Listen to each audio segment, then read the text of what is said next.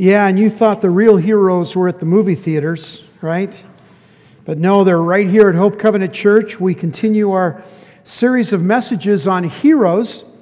And we saw last week that Abraham was our hero number one, was used by God in spite of his warts, in spite of his failures, in spite of his disobedience. It's like God said something like this. Now, Abraham, listen. Abraham, here's what I want you to do. I want you to go this way, and if you go this way, here's what I'm going to do. I'm going to bless you. I'm going to give you a son, even though you and your wife are 65 and 75.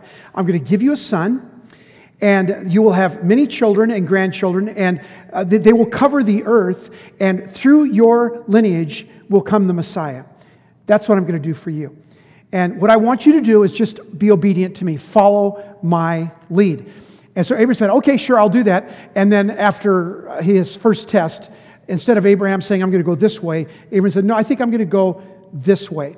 And what we talked about last week was that when God gives you a test, and you either fail it or you fail to take it, He'll give you a makeup test.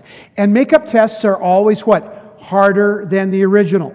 And if you don't make up that test, you'll have another makeup test, and finally, you'll have a final exam. And so we learned from last week from Abraham that this way, his way, Abraham's way, is not as good as God's way. And finally, he was obedient.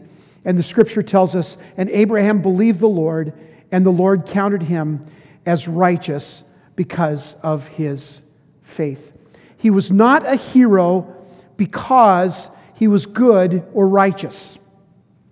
He was righteous because he believed. Let me say that again. He was not a hero because he was good or righteous, because he was not. He was righteous because he believed in God. Our next hero that we're looking at today is a hero with an attitude. His name is Joseph. And Joseph, as a young man, a 17-year-old, had a serious attitude problem. Now, do any of you know anyone who has an attitude problem? Okay, yeah. Now, don't point to the person sitting next to you, but there's a good chance that that's what you're thinking of, right? We know people that are Bart Simpson, right? We know people with an attitude. In fact, in our first service, we had all of our teenagers, and when they were out of the room, I said, every teenager has an attitude, every single one of them. So we know about attitudes. So here's what Paul said. Paul said, now, I want you, what you're going to experience when you come to Christ is you're going to experience a transformation in your life. You're going to stop seeing things the same way. You're going to see people differently. You're going to see them now through the eyes of God. You're going to see situations differently because now you're going to see those situations through the eyes of God. You're going to have the mind of Christ and the heart of Christ. That's the goal of every Christ follower, to have the mind of Christ and a heart of Christ. And he said, one of the key ways, God says, one of the key ways that I change you and transform you is through your attitude. Okay? Let's look at Ephesians chapter 4, verses 20 to 24. And before we read this, I always want to remind you of what? Okay, thank you, 7 people here. What about the rest of you? Every week I want to remind you what? Read your Bibles. And listen, you will never find a book like this. This is incredible. This has the most amazing stories, the most amazing truth. This will transform your life. Read your Bibles. Now, the text that I want to begin with this morning is Ephesians chapter 4, verses 20 through 24. Here Paul is saying, listen, you're going to be transformed by the power of Jesus. And when you're transformed, there's a couple of ways that I really work on. I really need you to pay attention to. So listen to this text. This is the word of God for the people of God. But that isn't what you learned about Christ. Since you have heard about Jesus and have learned the truth that comes from Him, throw off your old sinful nature. In other words, get rid of the old clothes. Throw off your old sinful nature and your former way of life. That's what Anthony was talking about before. You throw off your old way of life, which is corrupted by lust and deception.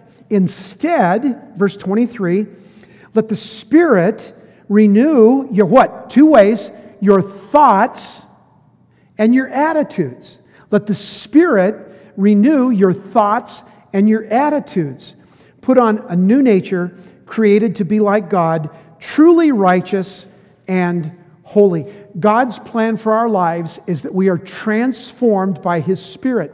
And the two chief ways He transforms us is through our minds and our attitudes. Now, the best example of someone with an attitude that really altered his life course was a young man by the name of Joseph.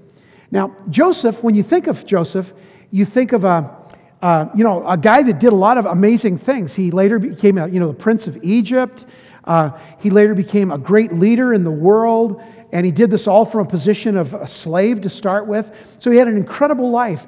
But what you want to remember is that he started out his life with a serious attitude problem, like other 17-year-olds, right? A serious attitude problem. So let's look and see how this story unfolds. Now, I'm going to read you the first section, and then I'm going to tell you a lot of the story that you can always check it out. The whole story of Joseph is Genesis chapter 37 through chapter 50, 14 chapters. It's an amazing story. I mean, James Patterson has nothing. I mean, this is real stuff. This is real story. So let me begin by reading chapter 37, verses 1, chapter 37, verses, where am I at? Where'd my notes go? There we are. Okay. Chapter 37, there it is, verses 1 through 11. Genesis 37, 1 through 11. This is the story of Joseph. So Jacob was his father. Remember Abraham, Isaac, and Jacob? Jacob was Joseph's father. So Jacob settled again in the land of Canaan, where his father had lived as a foreigner. This is the account of Jacob and his family. When Joseph was 17 years old, he often tended his father's flocks. So far, so good, right? He worked for his half-brothers, the sons of his father's wives, Bilhah and Zilpah. But listen to this. But Joseph reported to his father some of the bad things his brothers were doing. Okay, the first problem is he's a tattletale, right? He's got 11 brothers, and he goes to Dad. Daddy, do you know what Benjamin did? Do you know what Reuben did? Do you know what these guys did? And he was a tattletale, okay? So that's the first problem. Verse 3, Jacob loved Joseph more than any of his other children because Joseph had been born to him in his old age. Let me stop right there. Parents, you may have a favorite, but don't let them know it, okay? Jacob let him know it, and that was a problem. Listen, and then Jacob loved Joseph more than any of his other children because Joseph had been born to him in his old age. So one day, Jacob had a special gift made for Joseph, a beautiful robe. But his brothers hated Joseph because their father loved him more than the rest of them. They couldn't say a kind word to him. One night, Joseph had a dream. So far we got a couple of problems, right? He's a tattletale. His father shows preference. Listen to this next thing. One night, Joseph had a dream, and when he told his brothers about it, they hated him more than ever. Listen to this dream, he said. We were out in the field. Now, he's got his brothers gathered around him. I'm going to tell you a story about a dream I had. We brothers, were gathered, we were out in the field tying up bundles of grain. Suddenly, my bundle, Joseph said, stood up, and your bundles all gathered around and bowed low before mine. Joseph said, isn't that a great story? And they're going, are you kidding me? Listen to what else he says. His brothers responded, so you think you'll be king over us? Do you? Do you actually think you will reign over us? And they hated him all the more because of his dreams and the way he talked about them. It wasn't just his dreams, and the way he talked about them. Verse 9. Soon Joseph had another dream, and again he told his brothers about it.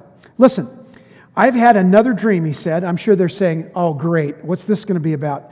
And he said, the sun, moon, and 11 stars, 11 brothers, 11 stars.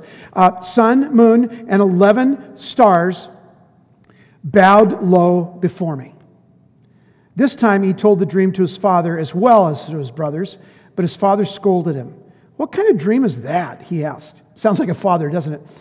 Will your mother and I and your brothers actually come and bow down to the ground before you? But while his brothers were jealous of Joseph, his father wondered what the dreams meant. So this young man has a serious attitude problem. Now, there's a couple reasons why he had an attitude. One, the Bible says, and we'll get to this a little bit later, he was the favorite son of Jacob, so that kind of gave him special feeling that he was special. And then later in the text, in chapter 39, it says that he was well-built and handsome. You guys know anybody like that?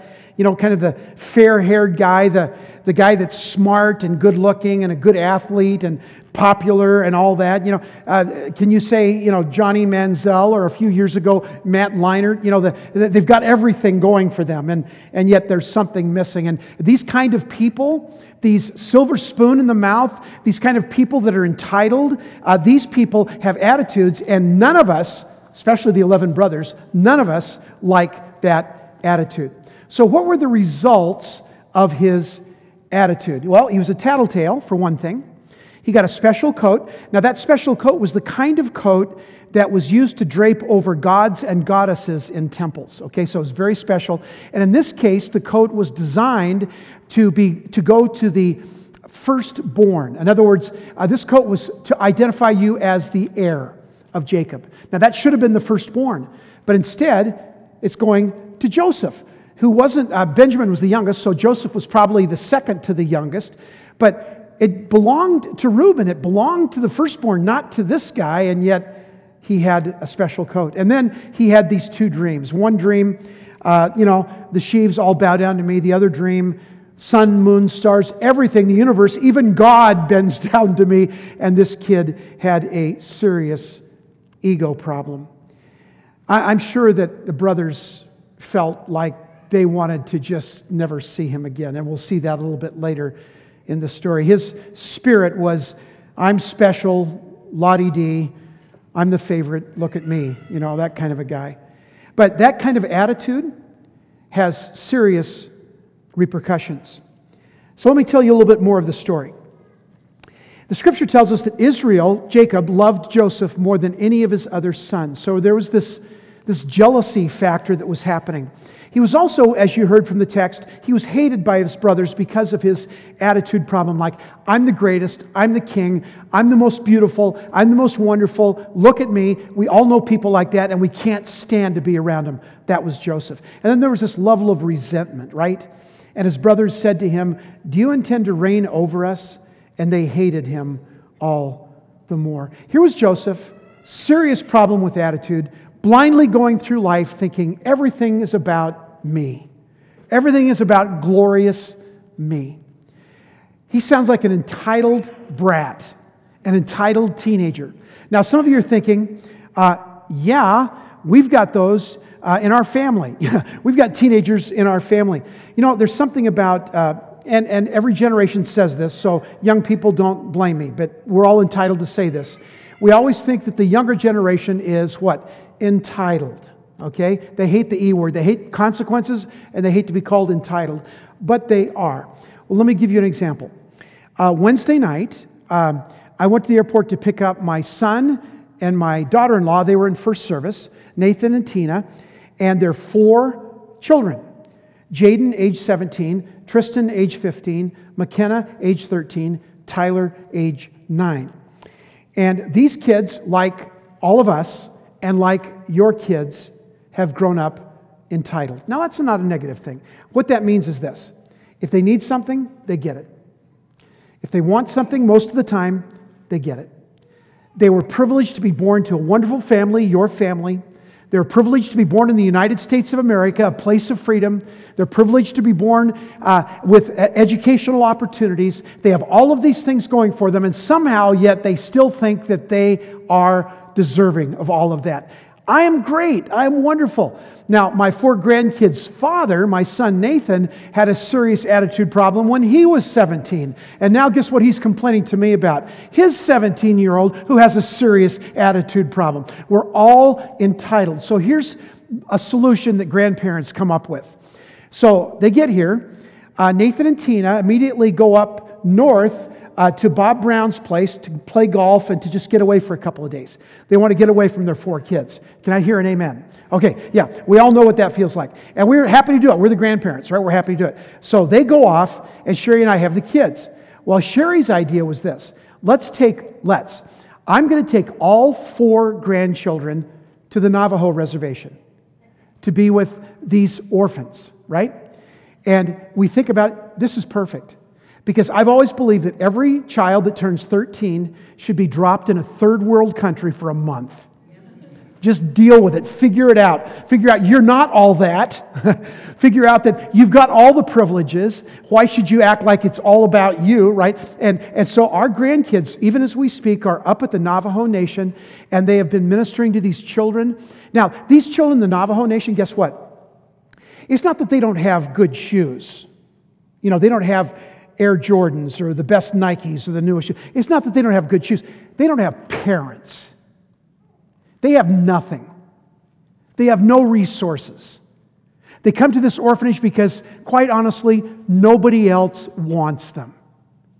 These kids are just surviving, and what we wanted for our grandchildren is to see how those children live and how to react to those children and how to realize that, wow, I should be so grateful and thankful for all I have because look at them, and learn how to be compassionate and loving and grace-filled to those other children. Joseph needed a lesson like that. Now, I'm sure Joseph, looking back, would have said, I would have been happy to go to the Navajo Nation for a weekend.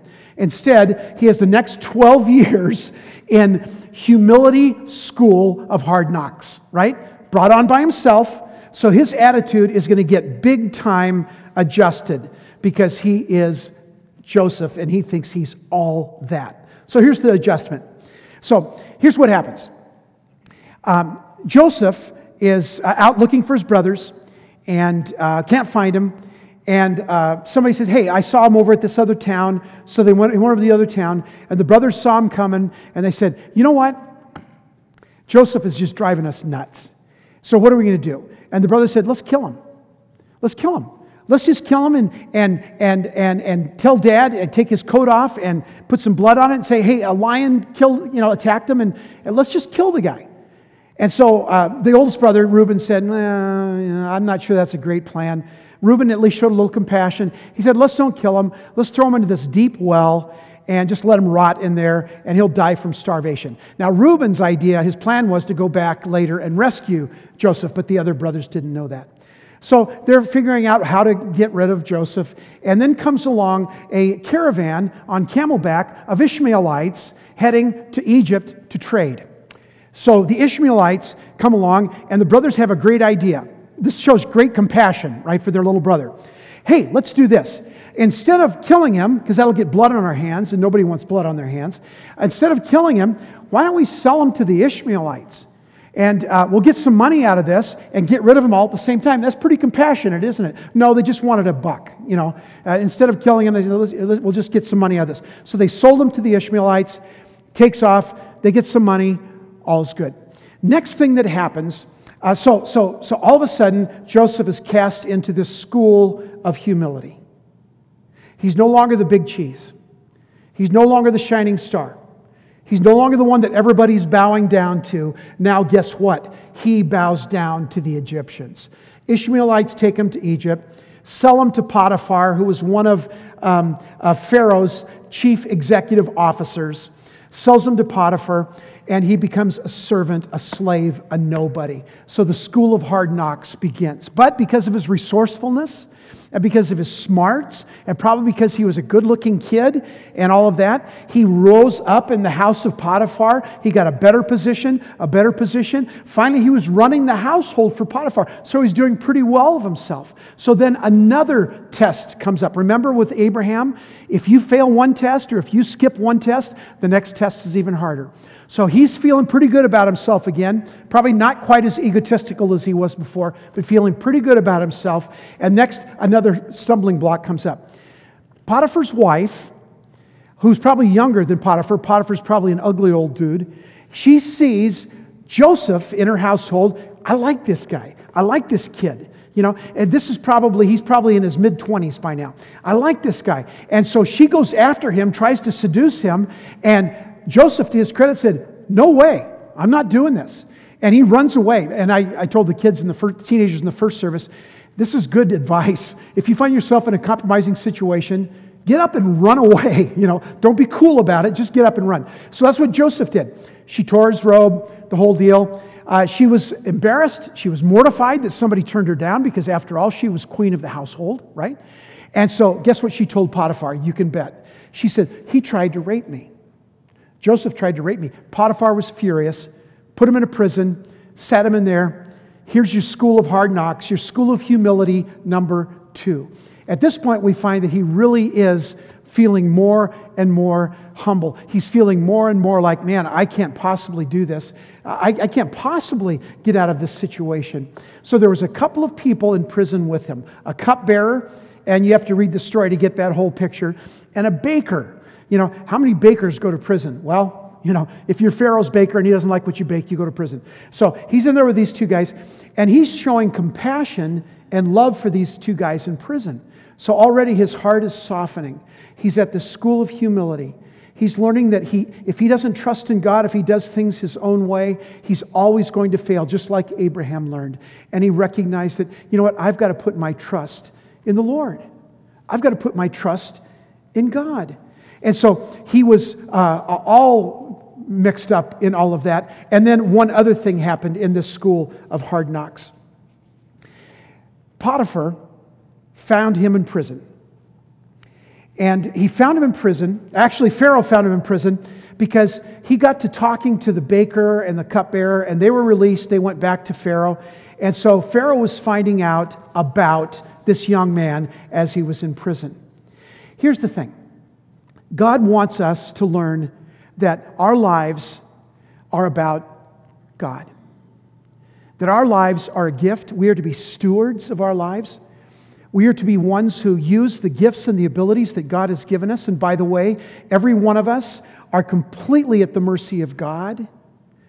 The hands that you have, the brains that you have, the abilities you have, the gifts that you have, the beauty you have, the advantages you have, all of those are a gracious gift from God. If you don't learn that early, like Joseph, you will find yourself in the school of humility, the school of learning that God is your only hope.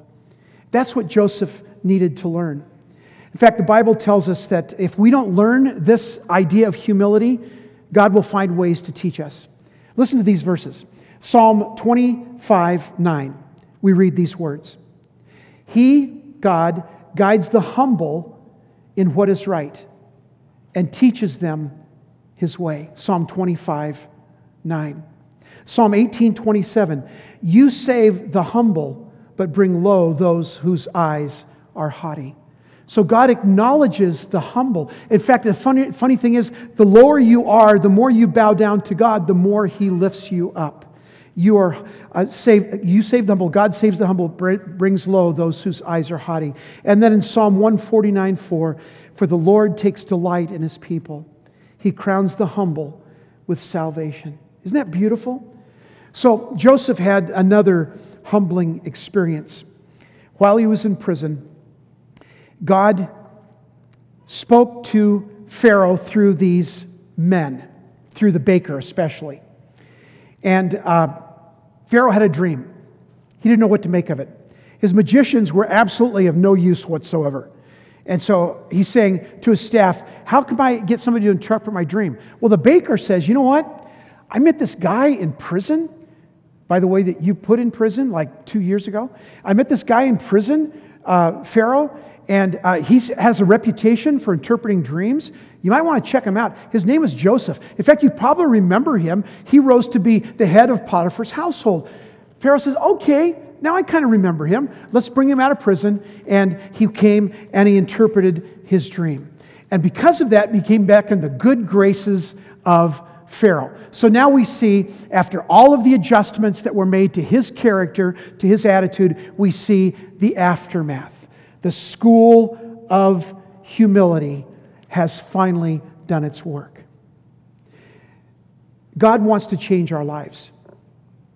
He wants to know that we are grateful and thankful. We are stewards of what God has given us, but these gifts are from Him. And so we simply say to our Father, I know that you can use me.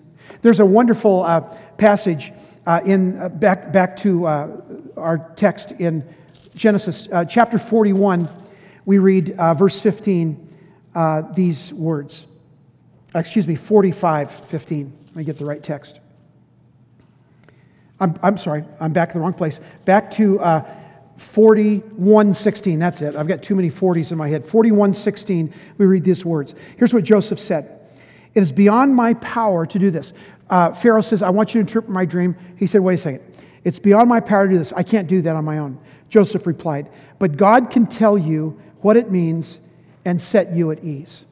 So you'll notice this amazing transformation. It only took 12 years.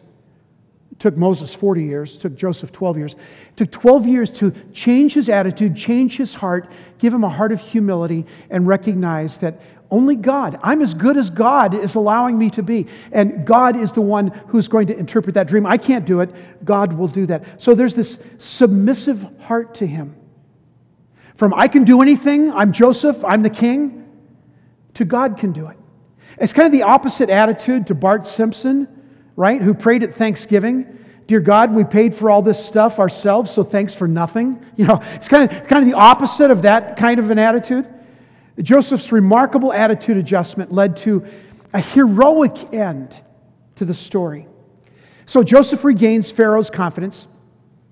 He moves up again in the hierarchy of Egypt and finally finds himself kind of like the comptroller of all of Egypt. He's the CFO of all of Egypt, right? He's over all of the resources, all of the funds. And through his wisdom and his intelligence, he recognizes that there's going to be a terrible time coming where there's going to be a drought. And so he's smart. For 7 years, he puts grain in and saves it. While all of the other nations, including Canaan, right, which later became Israel, all of the other nations were not going to have that, and they were starving. And so he's in this position of great power and authority, but he's in this position with a heart of humility, a heart of love for God's people, a heart of love for even, get this, his brothers who wanted to kill him. So here's where we find a sympathetic Joseph. Now, his brothers deserved revenge. They did. They deserved to have their comeuppance. But instead, here's the way this story plays out. So, Jacob in Canaan, later becomes Israel, says, listen, we're going to starve to death because we have no food because we didn't plan. But we hear that there's some really smart guy in Egypt that knew that a famine was coming. And so he kept lots of grain and they have lots of food. And we want you to go there and beg and try and buy some of that food because we're going to die if we don't have it. So Jacob sends these brothers, right, over. They don't know that Joseph's in charge of this. They think he's long gone. They think he's dead.